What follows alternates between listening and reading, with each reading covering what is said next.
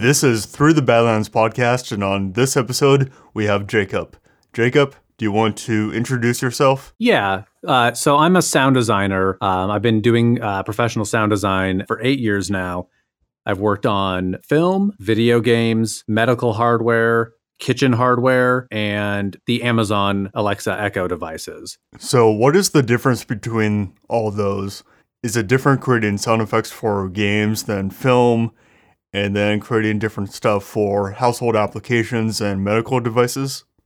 Yeah, they definitely are different. Film, for example, is linear. So you're basically just recreating the sounds of an environment. In their dialogue was recorded at the time, editing that, making it sound good. But the film is a linear process, and you're just like recreating things as well as creating moments. Like one thing happens in a film, for example, like an explosion or a creature coming out, and you just make a sound for that one moment, spend a lot of time on that.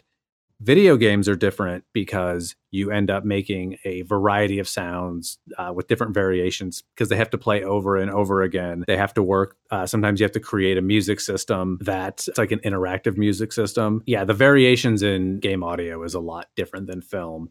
Hardware is kind of similar to games, but instead of variations, you're creating one sound effect for whatever the behavior is. For the medical devices, it's interesting because I did localization for that. I ended up editing over 20 languages for the exact same prompts, but it was for a defibrillator for Philips Healthcare.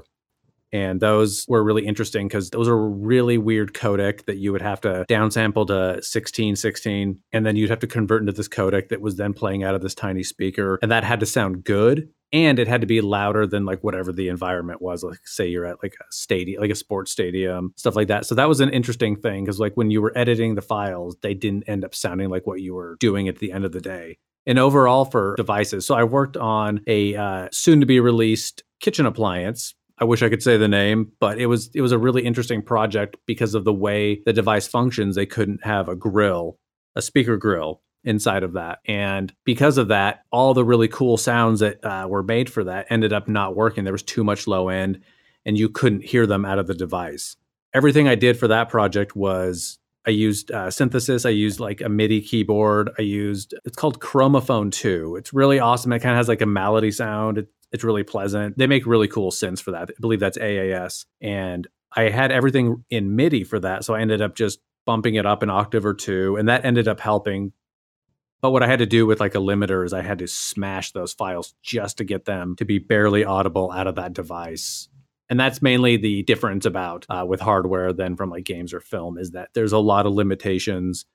And there's always some weird way to have to get the audio on the actual device itself and testing it. And you're always having to compensate for a tiny speaker. For the medical devices, are you trying to create different alarm sounds or what are you doing there? Yeah, so specifically for the medical devices, I didn't make any sound effects for the defibrillators because those were typically just generated from sine waves, typically like 1,000 or 2,000 kilohertz sine wave tones coming out of that device. They had like a signal generator in that and they would just beep. Those sounds didn't need to be special. They just needed to very clearly indicate, do or do not, give a patient a shock. That what I did on there is I edited all the voiceover. So there was 120 prompts that would walk any like a layperson who's never used a defibrillator through the process. So if somebody went into cardiac arrest at the gym or in public and you pulled one of those off the wall, followed the written instructions to put the pads on, it would then in whatever language for whatever country it was in, it would walk somebody through how to resuscitate somebody from cardiac arrest.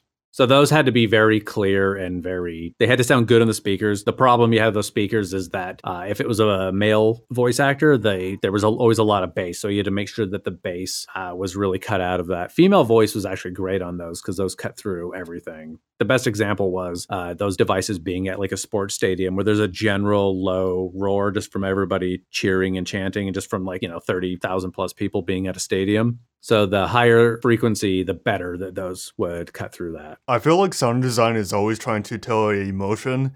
So for different applications in the home, are you guys thinking about different emotions or how you want someone to feel if they open up that fridge or microwave, stove, or whatever? Yeah, so typically what you try to do is with a lot of just like the general UX sounds for home-based devices, you're mostly just trying to communicate a message like the fridge opens. So you usually go up like ding, ding, something like that, that it sounds exciting, right? When the fridge opens, you get food. That's pretty exciting. So trying to convey that, like, whereas you'd have an error message being, like, say the fridge door needs to close, you haven't fully closed it. And, it just kind of lets you know, like, it lets you know that it's time to close the fridge door because you've forgotten to do that. And it's interesting because the degree at which you make an exciting sound or a sound that's nudging you to do something different or better, it's interesting how the fine line between a good sound and something that just really agitates people. Like my washing machine and dryer make the most obnoxious sounds. Whenever they're done running, they like run this jingle that goes on for way too long. And I don't know if you've ever noticed that with something that's just like a device is beeping at you or just making sounds. It's infuriating if it's done poorly or just too obnoxious or just jarring. You don't want things in your home to agitate you. And so that's always the line with hardware devices specifically. It's a really interesting kind of sound design. I think that most sound design does communicate, like a certain thought or feeling or feel or vibe. But the communication that like home devices do, it has to be very, very clear that this or that is happening. In sci-fi films, everything is making some sort of beep or boop. So where's your inspiration coming from doing these household appliances and stuff? Do you have to think more musically when you design these sounds? Actually, yes, that's probably a really good way of describing it. You have to think musically. You have to think, like when a sound goes lower, or if you try to do something that's like diminished when you're trying to communicate like a positive message, you do actually have to think a lot in musical terms, and in the same way that if you like write something piano really dark versus really happy and peppy, because people naturally respond to that. Right. So how did you get started doing films and video games? So I got started in films. Growing up, my friend Matt Wade, he's an animator and illustrator and a filmmaker. He does like animations and live action films. We basically used to just shoot things on a mini DV cam, and we were always just making stuff together. He bought a microphone one day, and we had this scene where we were pretending to kick somebody in the crotch. So what we did was we're like, oh, we should have a sound for that. So what we did was recorded us hitting a fire hydrant with a metal pipe. Then in Final Cut, he layered that in, and we had this like light bulb moment, like, oh my gosh, you can make things have a completely different energy just by putting sound into it. And it's interesting. He's a director and filmmaker that really loves sound, which can sometimes be a rare thing. Sometimes a director doesn't really care about sounds, but he really cares about the sound for his films and films that he watches. And so like he actually really strongly pushed the importance of sound on me before I had full on become a sound designer. I was always a musician. I played in a lot of bands. I played in a band with him. He was the singer. He like always really wanted to push his films more and more with sound.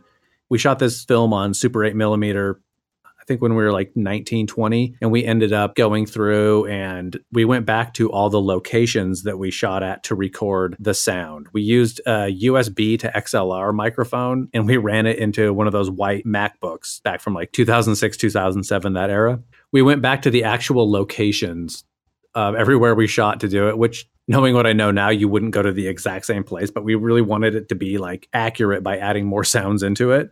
And so that was kind of how I got started into that. And I was actually originally in college, I went to school for music production. And the school I went to at the time, the music production for like engineering and mastering wasn't a full program. And we knew that. And they eventually discontinued that program. So I ended up in 2009, I went to the Vancouver Film School up in British Columbia. And it was like sound design for visual media, mostly focused on film. There was a game element. And at the time, there was a light music program that they've since, I believe, have discontinued that element of the teaching. But it was basically having worked on the films and doing music and helped Matt out with his projects and doing sound with him. That eventually pushed me to go to the Vancouver Film School, where he actually went the same time as me and did the animation program. There's a final project that they have you do at the end of the year at that school. It's a year-long intensive program. And my final project was his final project. So we kind of collaborated on that, which was pretty cool. So yeah, that's basically how I got into doing sound. And then the video game element came after school. I ended up getting a contract job at Microsoft as my first audio job. And I worked for their team there, where I did a variety of linear stuff for videos, in-game cinematics, and then also worked on game elements as well. So your first job is Microsoft right out of film school? Yeah, right out of film school, I got a job at Microsoft Game Studios working as a sound designer for. It was pretty cool out of the gate. That was a really big job. I got it about 6 months after I graduated. So now the obvious question is, how did you get that job right out of film school? So that's interesting. So right out of film school, I applied for probably 200 jobs.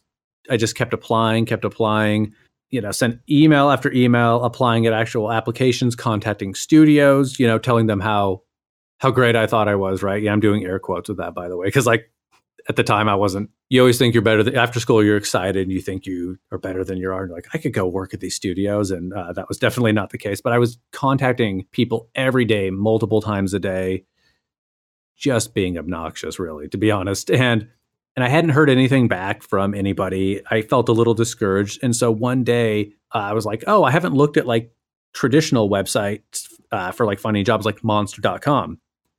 And that's where I found the Microsoft job. I went on to monster.com and it said, this is an audio job for the video team for a media giant in Redmond, Washington, which is where Microsoft is located. And I didn't realize it was Microsoft at the time. So I applied for it. And it was through a temp agency, as most of the game audio jobs there at the time were contract jobs. A lot of them still are. And they ended up getting back to me. And at the time, I was in the process of moving from Vancouver back to my hometown of Boise, Idaho. And so right when I moved back to Boise, like 3 days after I moved back, that agency contacted me and I got an interview at Microsoft for that job. And so it was just a random job I applied for on monster.com of all places. Wow, so your first job is at Microsoft. Did sort of the reality set in that this is like a really big job and like, oh crap, I need to do a really good job for these people? Yeah, that definitely existed. It was funny because Microsoft is a giant company and they make a lot of cool things. And so I actually showed up for the interview. I drove there from Boise to Seattle. I drove there, and the day of my interview, I was like, oh, this is Microsoft. This is a big company. This is a big deal. So I wore like a full suit, a jacket and a tie. And before I went to my interview, I had some time to kill and I went to Starbucks and grabbed some coffee. I ended up spilling my coffee on my suit jacket and the tie. And I was like, oh no, I've ruined this opportunity. So I was like, there's no way. I was like, it's better to not wear those than to show up with one with a coffee stain, because it was very apparent that there was a stain on it. And so when I got there, the guy I interviewed with, he's like, I'm so glad that you didn't wear a suit and a tie. He's like, you're even too dressed up for this. Like I had a button-up shirt tucked in. And he's like, I'm so glad you didn't have a suit and a tie. And I was like, oh my gosh. So it was almost like fate spilled coffee on me. So it's a huge company with professional people, but it wasn't like that kind of stuffiness that you would think from a big corporation. At least it wasn't like my perception was like, oh my gosh, I was working at Microsoft. I have to be like perfect. And it definitely wasn't. People weren't like that. It was a lot more relaxed and laid back. But obviously I wanted to do a good job there because I wanted to keep working in audio. And that was and did feel like a really big opportunity. Yeah, so can I ask you, what was your first job at Microsoft? Yeah, so my first job, I helped somebody out by they needed help with a couple of gunshot sounds for Gears of War 3. And the person was on vacation and they asked me to work on the gunshots. They didn't use a single one of them because they weren't great. And this person had been working on some really cool stuff. But I had done that initially, and then they mostly had me starting out mixing videos for the video media team.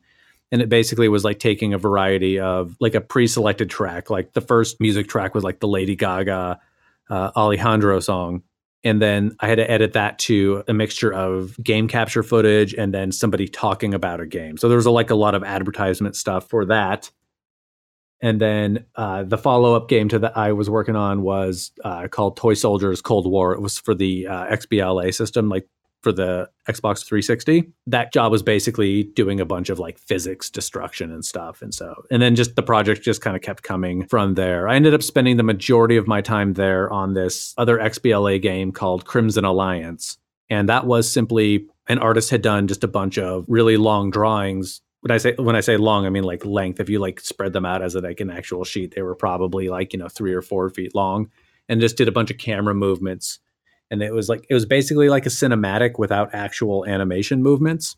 It was just more camera movements going around there. So I had to create like that sound story like around it. Like it was a cinematic, but there was no movement. So there was a little bit of flexibility with that, which was kind of cool. I never had done anything like that where you have to create it's like an audiobook, if you will. Is the recording process different from games to film? Honestly, recording for film and games is kind of similar. You do it in the same setup in like a Foley style studio, and we had a pretty cool one there. Yeah, doing stuff for film, you do it to video. So you're like watching something on video and you like perform it, whether it's like you're doing like feet or cloth, or you're hitting 2 pieces of metal together. There's that element of it where you're watching and performing. The second element to film is stuff like explosions. Obviously, you're not going to create an explosion to picture. That involves more sound effects that you pull from a library. I was lucky enough to do a few explosion recordings where I have some of that content that I use, but there's a lot of explosion stuff in libraries as well. For games, you're doing the Foley setup, but you're not doing it to picture. Sometimes you are if you get a good game capture, but a lot of times you start out and you don't have any game capture footage. So you just have to start piecing stuff together kind of based on the description of like what the sound effect is going to be. So the recording is kind of the same. And you end up getting a lot more of it for games, I think, because of the amount of variations you have to create. And there's a lot of field recording that you do in games as well, not just Foley Studios, but like going out and getting like certain kinds of sounds, whether it be like animals or gunshots or explosions. There's a lot of gunshot recordings for games because a lot of games are shooting based. For film, as sound editors, we can just kind of look at picture and tell what we need or the emotion that we want for the film. But for games, are you kind of relying on different concept art for that seed or the emotion and feel for those sound effects for the game? Yeah, you're definitely relying on like the concept art, sometimes game capture. Early on in a game, there sometimes is not a lot of game capture, so you're basing it on like an Excel spreadsheet describing like the behaviors like a character will have, and then all the different kinds of physics objects that you may interact with. Usually for games, I almost every time have started out doing feet and ambiances.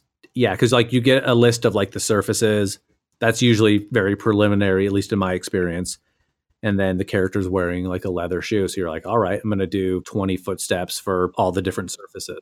Have you recently started doing VR games? Yeah. So my experience in VR was I worked on Oculus Rift's launch title called Farlands. It was their first game that they launched along with the launch of the actual hardware from Oculus back in 2016. And that game was interesting. It was a space, it was a planet in space, different, how planets work. They're in space.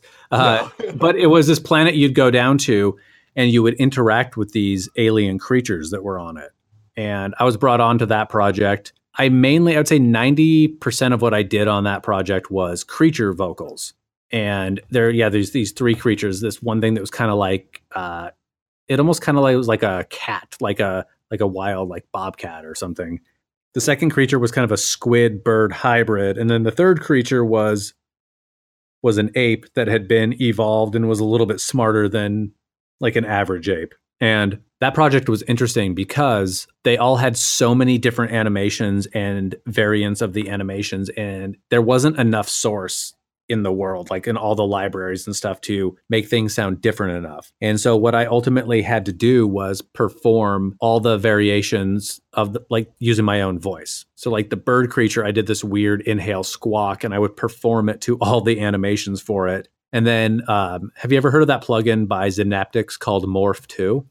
Nope, I haven't. It's a pretty cool plugin. And what I ended up doing with that is I would do my voice doing this kind of weird squawk thing. At the very end, it always sounds human. So I would take like an old parrot recording or something, and I would like automate it so that at the very end, you kind of got like the mixture of my voice and the parrot, so that you kind of ended with like the bird sound. And that creature was definitely the one I was the most proud of. He had so many variations, and like I really got to perform with it the smaller cat-like creature, he was fairly easy to blend my voice with other like raccoons and pugs and other things. And then the ape was fairly straightforward. I would just kind of like my voice now, and then I would pitch it down. And then sometimes, depending on his behavior, add like a walrus or something else, or like an elephant or something to make it lower. But yeah, so that was my VR experience. When designing sounds for video games or film, what is the most difficult? Is it the actual sound design process, or is it something else like dealing with people or contracts? I think the most difficult thing for me at the beginning of any project, whether it's games or film, is simply just finding the aesthetic. Like, what is the context? What are all the sounds going to feel like? Because you need to make it all feel like it's one world.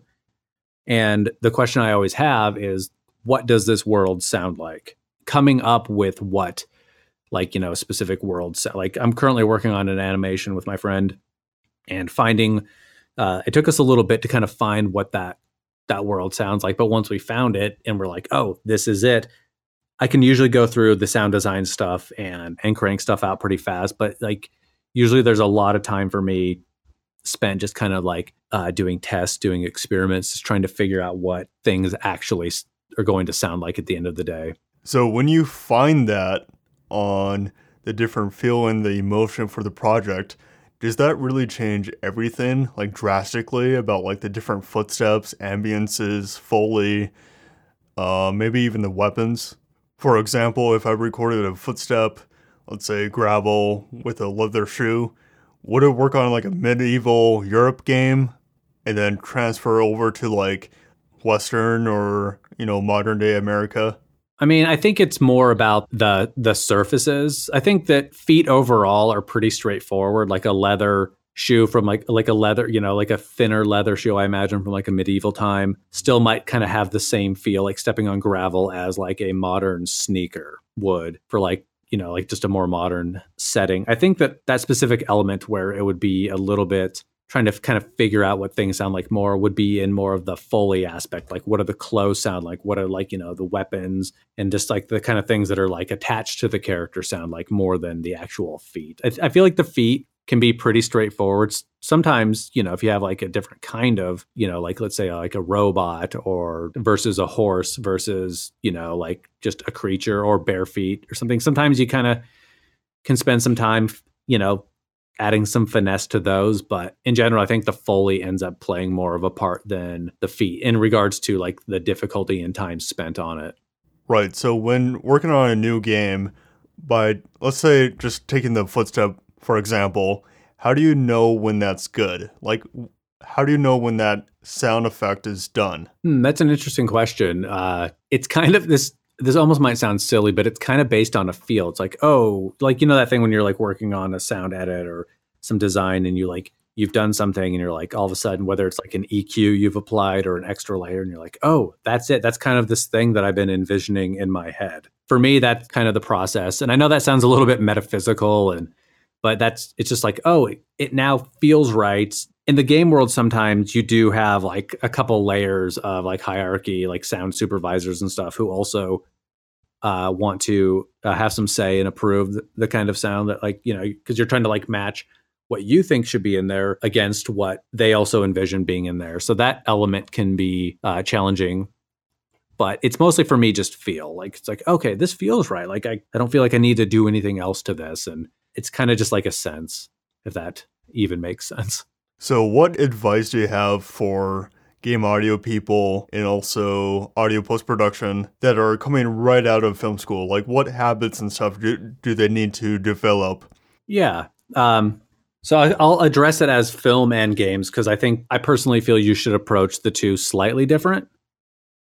I would say somebody wanting to get into games should really try to learn like the audio middleware, like Wise, Unreal, Fmod, Unity. Just even if just picking one, Wise is often, in my experience, the most used one. But learning how that functions, how the different containers work for that to create the experience for the game, because those also come with like test projects. And I would say like do the test projects, try to create your own world.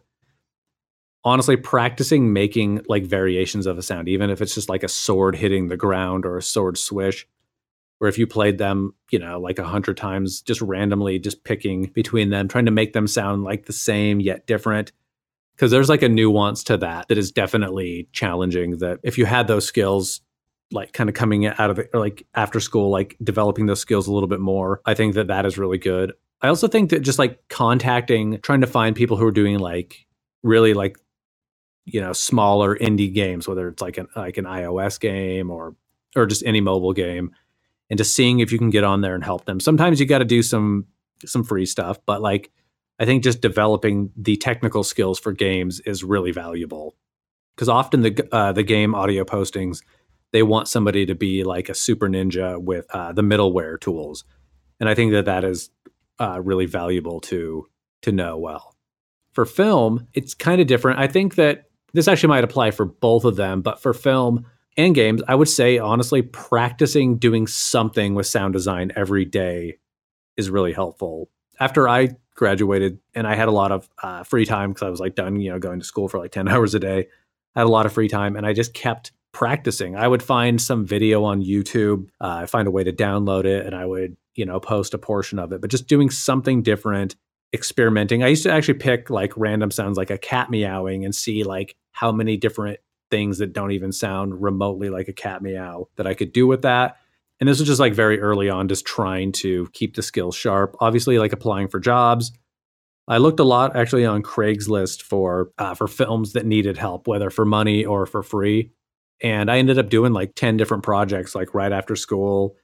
And I contacted a person that I had been in, that I'd known from the past, who had just finished a film, and I got a hold of him and I asked him if I could do the sound for his film. And that was actually a really good project, because he had a full feature film that he let me do all the sound for. And that was pretty cool. Beyond that, I ended up working with him in a paid capacity on 2 other films, and then a TV show pilot. And so that was, I think it's just about keeping your skills sharp. I think you got to reach out. And honestly, for both of those, the best advice that I was actually ever given by somebody who had been in the industry for a long time, who I'd met at school, he told me, he's like, find the job that nobody else wants to do and get good at that. And for me, that was dialogue editing. Dialogue editing isn't glamorous or fun. It's sometimes challenging, and sometimes getting really bad quality dialogue and being able to clean it up in like RX and do that, that's really satisfying. But in general, it's very utility. But being a good dialogue editor is a very valuable skill. I've ended up doing a lot of projects as a dialogue editor, and I'd spent a lot of time cleaning up dialogue. I had friends that had like tapes that their grandfather had read when they were like in the 80s, reading something for like Halloween. I would get the digital version of that, and I would practice cleaning that up, making it sound as natural as possible, and then just learning how to like do dialogue fast, like getting all the voiceover and stuff for like a game. And I ended up in the last 2 years, I ended up working as a freelancer for Undead Labs for their video game State of Decay 1 and 2. And I took on all the dialogue editing for that project. And that was really cool. That was a lot of dialogue, over 100,000 lines over a period of like 2.5 years. And that was the one skill that I was like, oh, I could definitely be better at this. And I got better at it after hearing that advice. And I often do a lot of dialogue editing and stuff. So I would say those are the practicing the skills, which includes just like doing the dialogue stuff and getting good at something that maybe somebody might not necessarily want to do. Out of the gate, I don't think you're going to get the glamorous, designing all the Star Wars sounds job. So besides cutting up the different dialogue clips and taking out background noise, taking out different clicks and pops, what other skills and different habits you need to have being a dialogue editor? I'm assuming you need to be very organized and stuff, right? Oh yes, organization is key with that, because you can't just be searching for files or wondering where things are. You have to know exactly where everything is. I usually make copies of stuff and name like the folders appropriately. I'll get the initial raw stuff. I'll make a copy of that. That'll be the work in progress. Once that is done, you save the work in progress as is, and then you make like a final folder. So you always have like a way to like go back at any given point and reference something if you need to. If you're like, oh, this one line, something happened in there, I don't know what happened, we got to go back to the beginning and fix it. You can do that, and you're not just constantly like overwriting your files and stuff. You really need to be organized about that. What other advice can you give sound editors and sound designers that might not just be technical, but maybe a good habit to start doing right now? Honestly, for me, the most important thing that I do is you just experiment, just play around and have fun with it. Doing sound design is one of the coolest jobs I think anybody could have. I worked in retail for 10 years and, there's a world out there that's not as exciting as doing sound design. So I'm very happy that I do it and grateful that I've had the opportunities. But playing around is one of the things that I love the most about sound design. Just like experiment, like get demos of plugins that you necessarily couldn't afford or something, and just experiment and see what you can do. And I always learn something when I'm just playing around, just having fun. It's like playing guitar. You're just like kind of dinking around and you're like, oh, that's interesting. But like, it's kind of practice, but it's more just having fun. Like guitar isn't work for me. Guitar's fun. Sound design is work, but it is also fun. But because of the fun, I can do it as work. So do you think there's like different qualities that employers are looking for to hire sound designers, like whether it be organization or maybe something on their resume that might help them to get their foot in the door? Yeah, I mean, I definitely think being organized is a really smart habit to start learning, and just like finding ways to name files, depending on how you do like a numbering system. I actually always date files or like Pro Tool sessions at the beginning of it. And I do it year, month, and date so that they will chronologically fall into order. That's something that I really am a big fan of. So the organizational skills. And then I also think that knowing the basics of audio is really helpful, because like you'll often be like asked to do something really quick and it's usually very basic, but having like good speed at those and just like knowing the basics. Often I'll do mixes for broadcast commercials. That was actually a really good skill to learn. Just learning how to do the broadcast, get the mix right for the Calm Act. Like other things like, I have like half an hour to finish this 30-second piece, whether it's going to be broadcast or not. But you're like, oh man, like going through and manually automating like music to dialogue, that can be time consuming if you don't have a lot of time.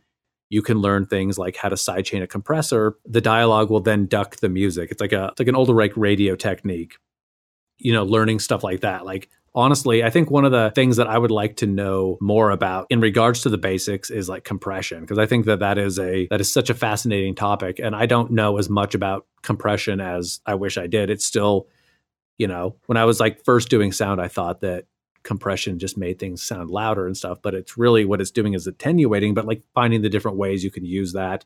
But I really think just having the basic skills to do stuff is very important.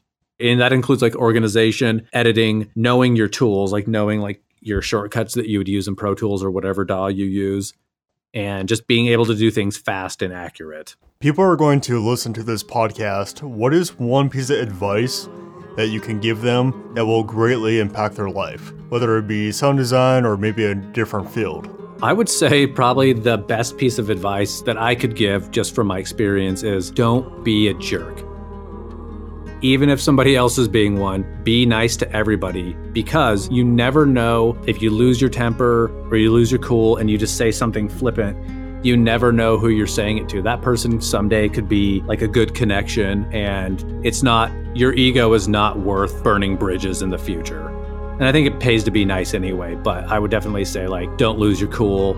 Keep your head on straight when things are frustrating, because things can be very frustrating in all avenues, including audio and various forms of media. But just be nice. Jacob, let's wrap this up. Cool. Thanks for coming on the podcast. It's been great talking with you. Yeah, thank you for having me. I really appreciate it.